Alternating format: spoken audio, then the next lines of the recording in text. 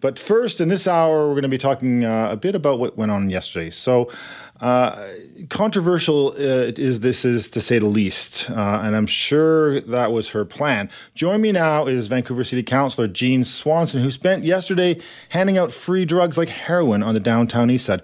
Hello, Councillor Swanson. Hey, George. Thanks for joining me today. How are you? I'm good. I know you're busy with meetings this week, and I appreciate you finding the time. So let's get to it. Like, why are you doing this? What's going on? There was two organizations, the Drug Users Liberation Front, alias DULF, and Vancouver Area Network of Drug Users, VANDU, who asked me to do it. So I did it for them. Because yes. I know before I was elected, I worked with VANDU a lot on housing and welfare issues, and I know they're really dedicated to keeping people safe. There's people who work at VANDU as volunteers who have saved, one guy there, Hugh Lampkin, he saved 100 lives. So I know they're really dedicated to saving lives, and I'm convinced from what they say and from the scientific evidence that we need a safe supply of drugs to stop the overdose crisis, which is killing almost 6 people a day in BC. Yeah, I know. It's terrible. It's not an overdose crisis. It's a poison drug crisis. Yeah, the problem is that the drugs are poison. So the drugs that you were handing out, Councillor Swanson, were what? And where did you get them from? The two groups got them and had them tested. And I didn't ask them exactly where they got them from, but I trust them that they were tested well.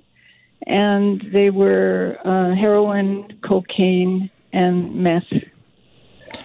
So, that's putting a lot of faith in them, but obviously you have a lot of faith in these people because you have been working with them for a long time. I'm sure others might disagree. How was the uptake? Did you have a lineup? I mean, this seems like, this is a very unusual situation. We gave 4 packets to 4 different groups. I think the groups were VANDU, the Western Aboriginal Harm Reduction Society, the Toros. Toros stands for Tenant Overdose Response Organizers, and one other group, DULF. Okay, so and they would hand them out to their. So they would and they would administer them to make sure that there was no overdoses. I'm assuming you're hoping. Yeah. Because that would be a concern with me and most people. You give these drugs to somebody, they go away because we have, safe supply is one thing, but, people have to be taken care of as well if they're in this situation. So you're really confident that these groups will have taken care of that and we wouldn't have any overdoses? Yep. So, was your intention to get arrested? Because you're a city councillor. I know you're a troublemaker. You have in the past. Me a troublemaker? I was in council, and I remember, Jean, you came in a few times. So it's in your blood, but now you're elected. You're representing all the people of Vancouver, and you're putting yourself in a situation. It may be the fad these days because your own mayor has been arrested protesting. But is that really what you should be doing as an elected person for the people of the city? I think the issue is that isn't the big question that we should be asking. The big question we should be asking is, should almost 6 people a day be dying from a preventable cause? And I think the answer to that question is no. And the other answer to it is we need a safe supply, and we need it now, and we can't keep waiting and waiting and waiting for half measures. The downtown east side has, as you mentioned, the downtown east side has been very effective at dealing with this, this poison, as you call it, this bad drug supply. In that they've created almost an infrastructure to deal with this, and there are several groups dealing with that. And in fact, the own stats that you have received at council shows that the people who are dying of these overdoses aren't actually on the downtown east side. They're outside the area. They're in basement suites, on their own. They're construction workers who are living in pain. These are the people who are dying. So shouldn't that be your focus if you care about getting proper medication and drugs to people who need them, as opposed to the downtown east side, which seems to have things under control when it comes to managing this overdose crisis because of those groups you mentioned. They don't have things under control in the downtown east side. I know several people who have died recently, friends, good, dear, precious friends who have died, who lived in the downtown east side. It is true that the death rate from overdoses in the downtown east side is lower than it is in other places because a lot of people have naloxone and are trained on how to use it. And furthermore, if somebody on a construction site invited me to come and hand out free and safe drugs there, I would do that. But in this case, it was people in the downtown east side that did it, and so I did what they asked. If you had been arrested, what are the repercussions of that for you as a councillor? I don't know. I did manage to get an amendment through our code of conduct that allows us to participate in civil disobedience, which is what this was. But it's also illegal. You're giving away illicit drugs as determined by the laws of our country. This wasn't, marijuana. This was cocaine and heroin. Marijuana is legal. Yes, but that's not what you're handing out. So I'm just saying, you totally would be cool with getting arrested, I assume? Well, I didn't think it was much of a possibility of it because the police are always advertising how they believe in decriminalizing of drug use and how it's supposed to be a health issue, not a criminal issue. And this is part of their image. So, interesting. What kind of trouble are you getting into next, Ms. Swanson? What are you doing next? Are we going to go to see you at a construction site? If you get that offer, you're going to be heading to a construction site and helping in that situation. What other? Yep. Go ahead. If somebody asks me, and if they have some safe drugs, I don't have any. I don't plan to get in trouble, but if somebody asks me to do something that seems like it's necessary, then there's a good chance that I'll say yes. Okay, final question for you, because this is everybody else is running for mayor of Vancouver. Are you going to be running for mayor, Councillor Swanson? No? Are you going to run for council again? I haven't decided yet. Okay. I appreciate you joining me today. Okay, you're welcome. Thanks. George Affleck in for Jill Bennett today and tomorrow. And, feel free to call us on our buzz line when you hear anything, certainly what we talked about briefly before. Call our buzz line 604-331-2899, 604-331-2899 with your thoughts on anything we're talking about. And as I said, before the break, we spoke with Vancouver City Councillor Jean Swanson about why she thought handing out free hard drugs on the downtown east side was a good idea. I'm now joined by Melissa DeGenova, NPA City Councillor in Vancouver, for her take on this. Hey, Councillor DeGenova, how are you? Hey, George. You can call me Melissa. You know that. Okay. So let's get straight to it. What are your thoughts on what you heard your councilmate there handing out free drugs on the downtown east side? Well, I do agree with Jean that we need safe supply. And I've advocated for safe supply. I put forward a motion, although, as you know, with our council, it's, 100 amendments before it's done, but I got it passed unanimously to look at, how do we continue to move forward with the 4 pillars approach? But that's exactly what we need here for clean supply. We need the 4 pillars approach. And, handing out drugs that have been tested is one thing, but, when right now we have a gang war that is being fought on the streets of Vancouver, and drugs is what they are fighting over, and money is what they are fighting over that comes from these drugs. We can't just turn a blind eye to that and call this safe supply. So who's buying these drugs? I understand there's an organization. From what I can tell, it's not a nonprofit or a charity. People are being asked to donate money to this to help buy drugs. I just don't know of any ethical cocaine dealers. I personally think that the government should be providing safe supply. We had a trial here, in the 90s and the early 2000s, the Naomi trial, where there was prescription heroin. I'm all for that. I don't think it's all that controversial to say that. But I think that when we're, in any way supporting organized crime, and where that money goes, it's no secret. I mean, so it's not only the gang war. Your assumption is she bought the groups of the drugs that she used were bought with money from organized, potentially, or if not legally, obviously. They say they tested it, but that's still, not only is that illegal, it is also risky, I would say. supplying these drugs? I mean, it's not even just who did, Councillor Jean Swanson buy this cocaine, meth, and heroin from, or where did she get it from to give out if she didn't buy it herself? I think the question is who's supplying it, and why is there a crowdfunding effort to buy it? If it's ethical and we're trying to have safe supply, why isn't it being donated for free out of the goodness of whoever the supplier is? Those are big questions. And I think when we look at what organized crime and that money funds, it might be down the line from the vulnerable person who needs that help in the downtown east side. But again, we're trying to fight against a gang war that, a lot of lives have been taken, some of them innocent lives in the crossfires of that.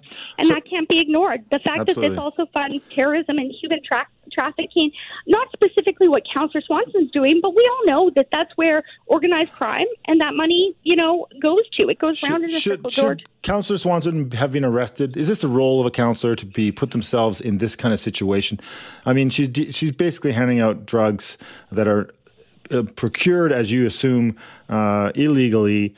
She says they're safe. We don't know that for sure. Should she have been arrested like any other drug dealer should be arrested? Or as she said, the police don't do that anymore, basically.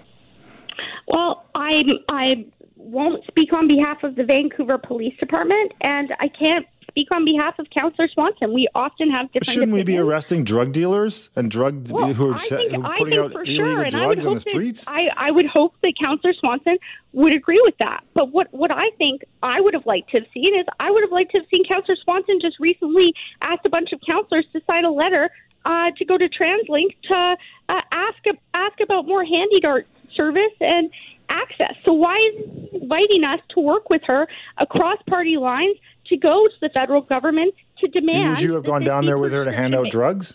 No, I would not have. That's what I'm saying. There's other ways forward here. There's other ways forward. Is there, what happens? She said that she put a motion forward that's now permitted for her to do this, basically. She's saying that there is, there was a motion put forward and now she's able to go and do these kinds of protests. I'm pretty sure she's pushing the boundaries of that. But are there repercussions that you're going to pursue at City Hall in Council against Councillor Swanson for doing this, or are you going to let this fly? Personally, I am going to focus my efforts on moving forward to try and secure a safe supply, just as I have over 2 terms. George, you were a city councillor. We fought that good fight together, I think, and I know that you support safe supply. I do too, but, we can't be doing this and propping up drug dealers at the same time. And a don't ask, don't tell kind of mind frame it's not something that I support. I also, who's responsible for these people if they overdose? I mean, is Councillor Swanson down there every day, every time these people need drugs, or is it just certain days? So I think there's a lot of questions to be asked there, but I'd rather focus my time and energy on truly safe supply. But in the short term, that's great. Cutting out the organized crime here. That's a federal government decision right now. We're looking, if you go down to the downtown east side and you see for yourself what's going on, it's crazy what's going on down there, and the drug dealers are running rampant down there. A few years ago, Sam Sullivan, former mayor, was in a bit of hot water for something similar, but nothing ever really happened with it. But he was investigated, I believe. Now, have times changed since then? Have things, because the police's new mandate, as Councillor Swanson says, is to just let things lie and let them do their thing, basically what it sounds like, that there's no repercussions anymore. And as a result, perhaps that's why we're seeing what we're seeing in the downtown east side, and because we don't have a safe supply. But we don't have a safe supply now, so what do we do in the short term? Hand out free drugs like this and do it illegally? Is that the solution? Because that's what she's saying. Well, I think if those drugs are, as I said, coming from an ethically sourced place, but I don't know any ethical heroin dealers or cocaine dealers except the federal government who is running programs. Okay, so what if the city, just like it did with marijuana, takes into a situation, legalize it in a way it says, okay, we are going to administer a process for hard drugs to be sold in the city, and you have to follow certain procedures. A business license will cost you $40,000. Would you support that? Well, George, I didn't support that for marijuana. marijuana, and it was for the reason of supporting organized crime. They were still supplying this. It wasn't your friendly neighborhood across the counter, person that you're buying this marijuana from. It's organized crimes. It's gangs. It's groups that use this money on a higher level for other harm. So are we truly talking about harm reduction here? Are we talking about people's health and well-being and all of that? So no, I wouldn't support that, but I do support, let's cut out the organized crimes. Let's cut out the gangs here. Let's move forward with the federal government and push them on this. And I'm an elected city councillor. That's what I was elected to do. And advocating for that is my job. Handing out drugs, I wouldn't do that personally. I would see that as trafficking. So that's not something you will see me doing. But, I think people have to ask, what harm are we doing here by supporting drug dealers with dollars? And that's what's happening here. That's where these drugs are coming from. They're coming from a source that isn't ethical. Okay, Melissa, thanks very much for joining me. I really appreciate it. I know you're a busy day today at the council, so appreciate it. Thanks, George. George Affleck in for Jill Bennett this week, and hope you're enjoying the day and that the sun continues to shine.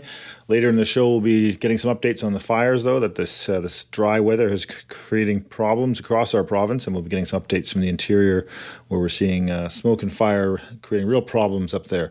So is it time for Canada to start regulating the marketing of food to kids? And how would that even work? Sylvain Charlebois is Senior Director of the Agri-Food Analytics Lab and Professor of Food Distribution at Dalhousie University. His recent column in the Orchid at the Orchid.ca looked at those questions, and it sure got me thinking as a parent. And Sylvain joins me now. Hey, Sylvain. Hey, good afternoon. Thanks for joining me. So how bad is it for kids? Let's get into this, because, I have kids. It's bad sometimes. Saturdays are usually worse, but how's it in general? Yeah, no, a lot of people do have kids, and including yours truly. And I think everyone agrees that it's important for society to protect its children as much as possible. And it's been difficult to regulate food marketing in general. Quebec back in 1980 did it with mixed results. So that was well over 40 years ago. And in those days, there wasn't a whole lot of science to it. But now we know with some work in neuroscience, we actually know for a fact that children are actually influenced by marketing, by colors, by scents, by very compelling messages, whether it's on TV, on the internet, in a grocery store, toys in boxes were a ploy heavily used back in the 80s, 90s. I'm sure you remember those days. Is that why they took them away? Because it made me want to eat candy? Is that what happened? Pretty much. Wow. I mean, the industry really has tried to self-regulate. At the federal level, there's still a little regulation going on, and Quebec is basically the only one who has looked into it very seriously. I believe that BC also has looked into it very seriously for a while, but now with Health Canada actually did provide some guidance recently, and the industry just a few weeks ago decided to come up with its own code of practice to regulate marketing towards children under the age of 13. So there is some movement there. It's, regulation is always tough in anything, but we do see it when it's not healthy for you. For example, smoking. Cigarettes have significant restrictions, especially for anybody under 18. You see that in every province. You can't even see the brands or in the stores anymore, and the advertising is restricted. And because smoking kills. Well, I suppose you're arguing sugar does kill. It's not healthy. We're seeing kids that are overweight more than we ever have, adults as well. So why not? Why is the government not jumping on board with this, going, that makes sense, because it worked for smoking? As soon as you deal with a moralistic state, I tend to be very skeptical. If smoking kills, why is it still legal to sell the product? Yeah, well, basically. Because and I think it's a rhetorical question. Yeah, because we have everyone knows the answer. Well, we have the examples in the 1920s with alcohol in America, where prohibition and it didn't work. It just created a whole underground economy, and I think that it's better to fight marketing with marketing, maybe. Yeah, well, with tobacco, I mean, governments do make a lot of money selling a product that can actually kill people. And so with food, of course, again, we've had discussions around the soda tax. We've had discussions around regulating food marketing. At the end of the day, and this is the one message I convey in my latest piece, is really the power belongs to parents. The power is really, they're the ones buying the products. And so education, in my view, is probably the most powerful tool we have in this country in order to entice people to make the proper choices for themselves and their loved ones. Sometimes, though, as food has evolved, you don't even know sometimes what's in food. It's a very there's parents who might feed their kids some kind of product and they don't even realize that it's full of salt and sugar and all these other things. They just want to get the food. And I've got one kid, he only eats beige food. I mean, he won't eat any colors. It's tough to find a healthy diet for him when he's so restrictive in his own way. Good for him. I mean, if your breakfast cereal glows in the dark, to eat it in the first place. Well, I grew up in the 70s and all of my cereals glowed in the dark, Christian. It was the way it was. And the toy thing, of course, I never thought about it because you'd buy the cereal and you didn't care about, it was a toy that made you want to buy the cereal, and the first thing you do when you get home would you put your hand in there and pull it out, and then who cares about the cereal? You're like, and you got this junky little toy. Absolutely. And so, of course, the toy companies, even in food service with companies like McDonald's, they're being very careful with the Happy Meals and how they market their products now. But there's still no real powerful regulation. The other tricky thing about food marketing is that often we actually set that threshold of less than 2 years old. Well, how do you actually limit or you regulate marketing for a portion of the market? England actually just regulated food marketing for children under the age of 13 during the day on TV. Well, I got two questions. What does TV mean today in 2021? My kids don't even watch kids TV. Actually will listen to shows on YouTube and on the internet. And secondly, who listens to TV in the afternoon? My 13-year-old, we beg him to come watch TV with us because he's like, I'm good. You're like, come on. And they'll sit there on their phones that are like, these teeny screens, and right across the room is like a 60-inch TV or something. You're like, there's a TV right there. Exactly. Yeah, I'm not interested in that. And then, of course, the gaming is, of course, when I was a kid, it was Pong, and that was only so interesting for so long. But, you're dating yourself. I know, right? Yeah. I'm an Xer. Yeah, come on. I still have my Pong game, actually. I think it's tough though for parents to the pressure that they are on. So how, you say England, but that balance, is it where the messages are being told? Is it or you just fight fire with fire, that the government should just be focusing more, as you say, on education, which it should include marketing. I mean, that's the cigarette industry really, that's how they educated us. They didn't make us, and certain areas made it really hard to smoke. Like in Vancouver, the park board, got rid of smoking in its parks a long time ago. Then in the city, you're not allowed to smoke. It's really tough to be a smoker in Vancouver.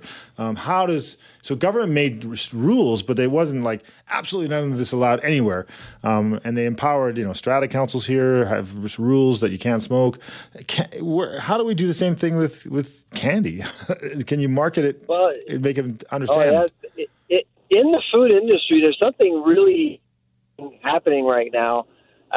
For the longest time, industry was just waiting for governments to, capitulate based on public opinion to regulate.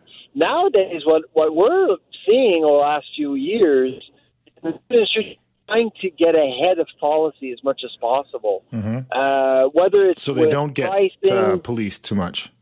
Exactly. Yeah. And this is kind of what's going on right now. There's a bit of a cat and mouse game going on between industry and governments, because in Canada in particular, it is actually very popular to see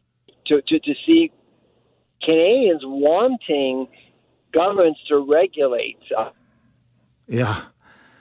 Most Americans are very skeptical of Washington and government. In Canada, we actually tend to trust government.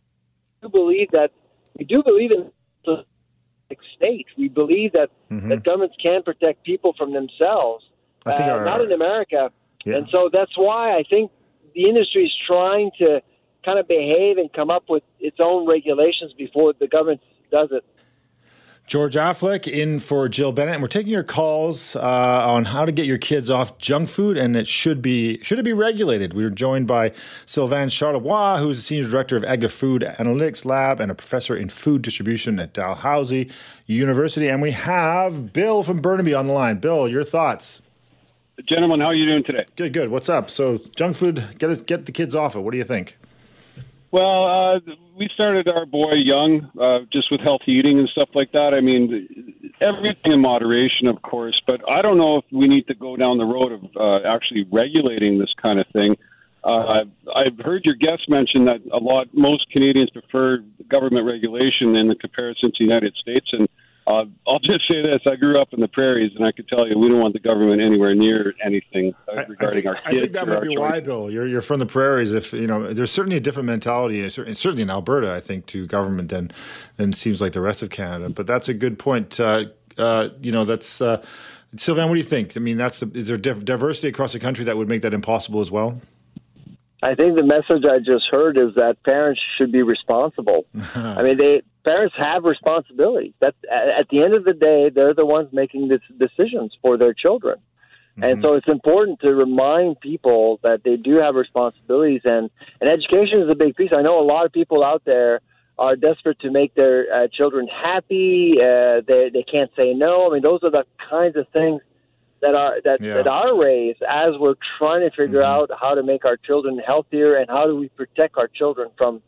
I'm not entirely convinced that industry is the hill of society. I actually think they have a role to play, and their role is to actually contribute to the economy. But also they're also trying to innovate in different ways, and they're trying to grow their business, and that's perfectly fine as long as they don't hurt people. But at the end of the day, it's up to the consumer to decide what the market should accept and what the market shouldn't accept. All right. Thanks, Bill, for your call. We're taking your calls, 604-280-9898, 604-280-9898. How do you get your kids off junk food? Should it be regulated? We've got Hillary from Delta. Go ahead, Hillary. Oh, hi. I have to say I do agree with your guest speaker that the food industry doesn't need to be regulated, and we don't need regulation. However, as well, then I would just like to say, with my kids, I'm a grandma now, but with my kids, we had the example of someone who's diabetic in our family, and I always say, let's use the teaching tools we have available to us. And we all endured late stages diabetes and someone dying from the complications, and that was all because of sugar. So I believe knowledge is power. How did you, with the kids that didn't have the challenges, how did you communicate that to them and help them, especially when they're younger, when they're just enticed by junk food through friends and it's everywhere around you, the advertising? How did you navigate that?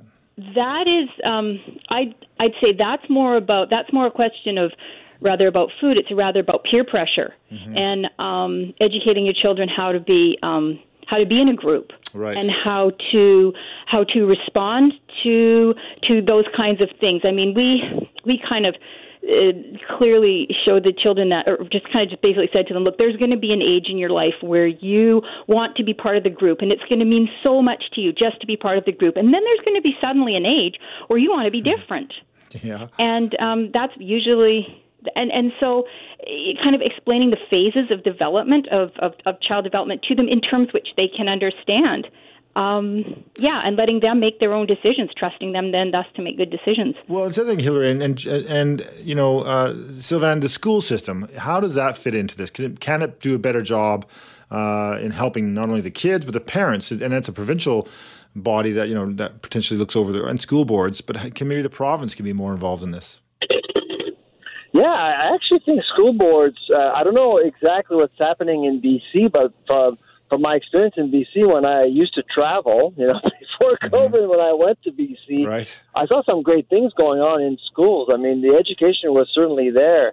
So after a while, of course, when life kicks in, when you have a budget to respect, you're pressed for time, that's when things get a little bit tricky. In a classroom, things can become very academic with the food guide and everything else.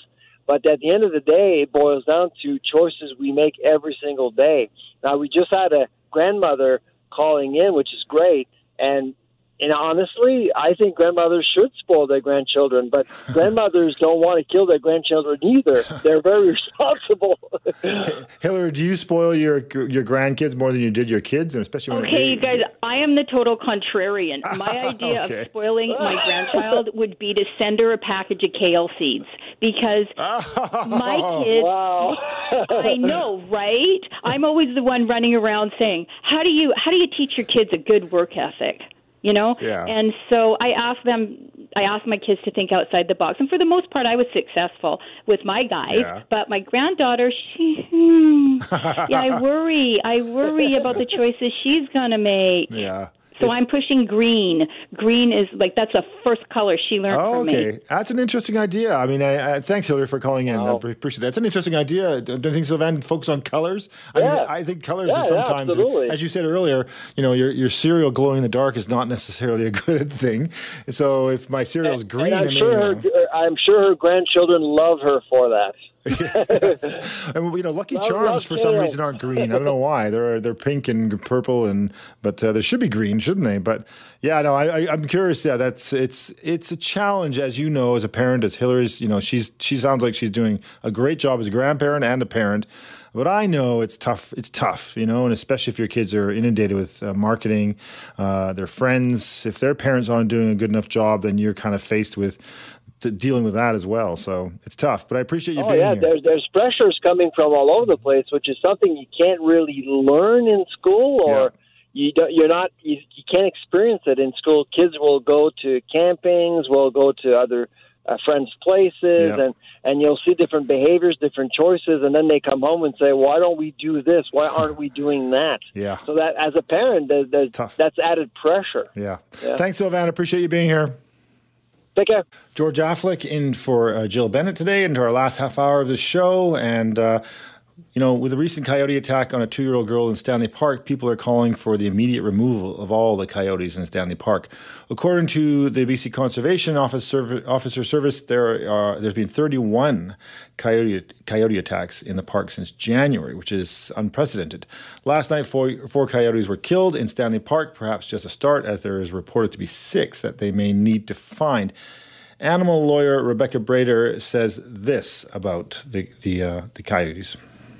It's not a coyote problem. It's a human problem. Why the heck are people continuing to feed wildlife and attract coyotes and other animals as well? And then it's coyotes who take the blame and ultimately pay the ultimate price with their life. That was Rebecca Brader when she was on Charles Adler last night saying that. And she joins me now on this show, and I want to talk to her a bit about this because I want to know if you can expand on that. What do you mean it's a human problem? Hi, George. Hi. Thanks so much for having me. No problem. And thanks for raising this issue again. It's a human problem because we're the ones who caused it. The way the Conservation Office Service is dealing with this situation, and the City of Vancouver for that matter, and Park Board specifically, is an absolute disgrace. Killing coyotes right now, and especially they don't even know if they have the right ones. I know, that's a good question. Well, it's not like they could seriously interrogate the coyote and ask if they're the ones who did it. Mm-hmm. But in all seriousness, killing coyotes right now is simply a misguided public relations stint to appease the public that something is being done instead of actually dealing with the root of the problem. And what I mean by that is that the root of the problem is that the way humans are allowed to now interact with wildlife is a huge issue. Mm-hmm. Specifically, the reason it's strongly suspected that the reason why this is happening now is because, well, for a number of reasons, mainly that people are feeding coyotes, people are feeding other wildlife, they're leaving attractants so that the animals get used to it, and then they get used to being around people, and like I said yesterday to Charles, ultimately they pay the price.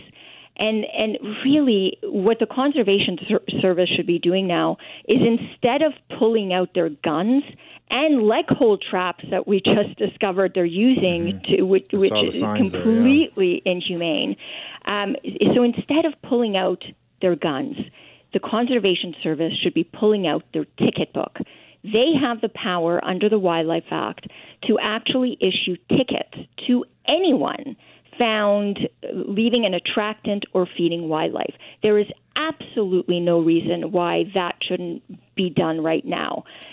So, in other words, there should be very strong enforcement with stiff penalties for anyone found attracting coyotes or feeding them. What's weird, I don't remember this ever being a problem before, and I didn't even know there were coyotes in Stanley Park until these recent incidents, to be honest. Right. And what would they be feeding on normally in that park? Is there enough food to actually feed coyotes, which are, comparatively speaking to the other animals in Stanley Park, are larger than others, and so require perhaps more food? And where would that food come from?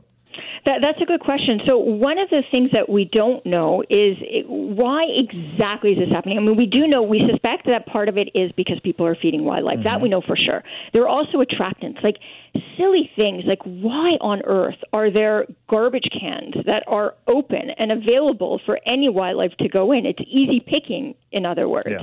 We should be having, just like if you go anywhere in Metro Vancouver and like Port Moody, Coquitlam, North Van, neighboring communities that have bears in the area, they have those. The locked bins.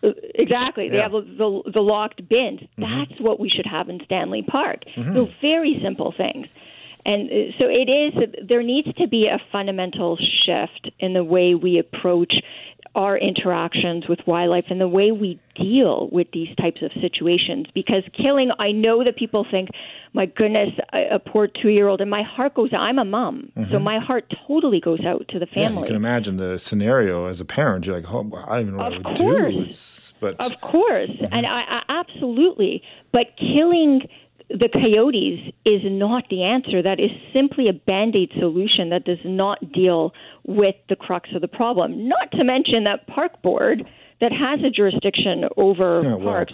I don't know if you've heard of the Park Board. That's a whole other issue, but why don't they enact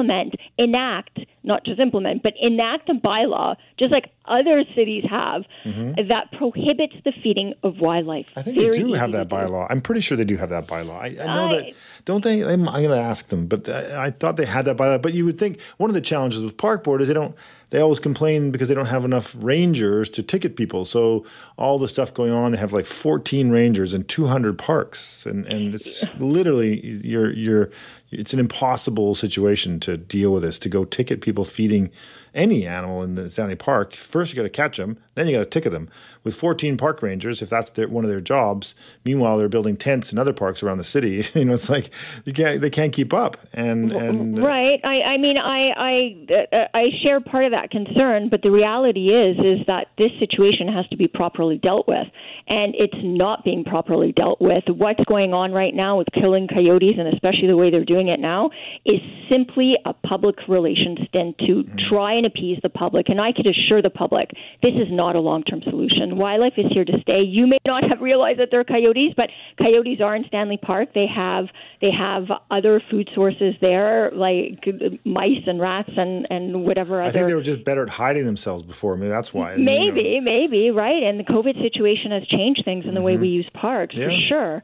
But really, fundamentally, there has to be a shift with the way we handle these situations, because we need a long-term solution, not a Band-Aid solution where wildlife pay the price with their lives. So you're a lawyer, though. Are you going to do something about this legally? Is there any legal avenues you can pursue? Well, I'm not about to tell you that I'm about to launch a lawsuit against the Park Board. Why not? Everybody else has. Right, yeah, no kidding, right? Yeah.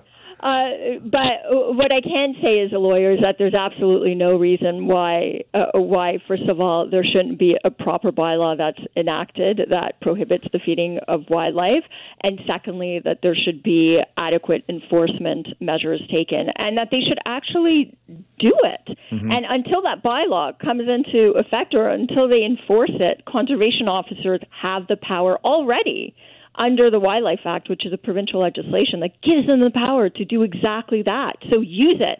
Pull out your ticket book instead of pulling out your guns.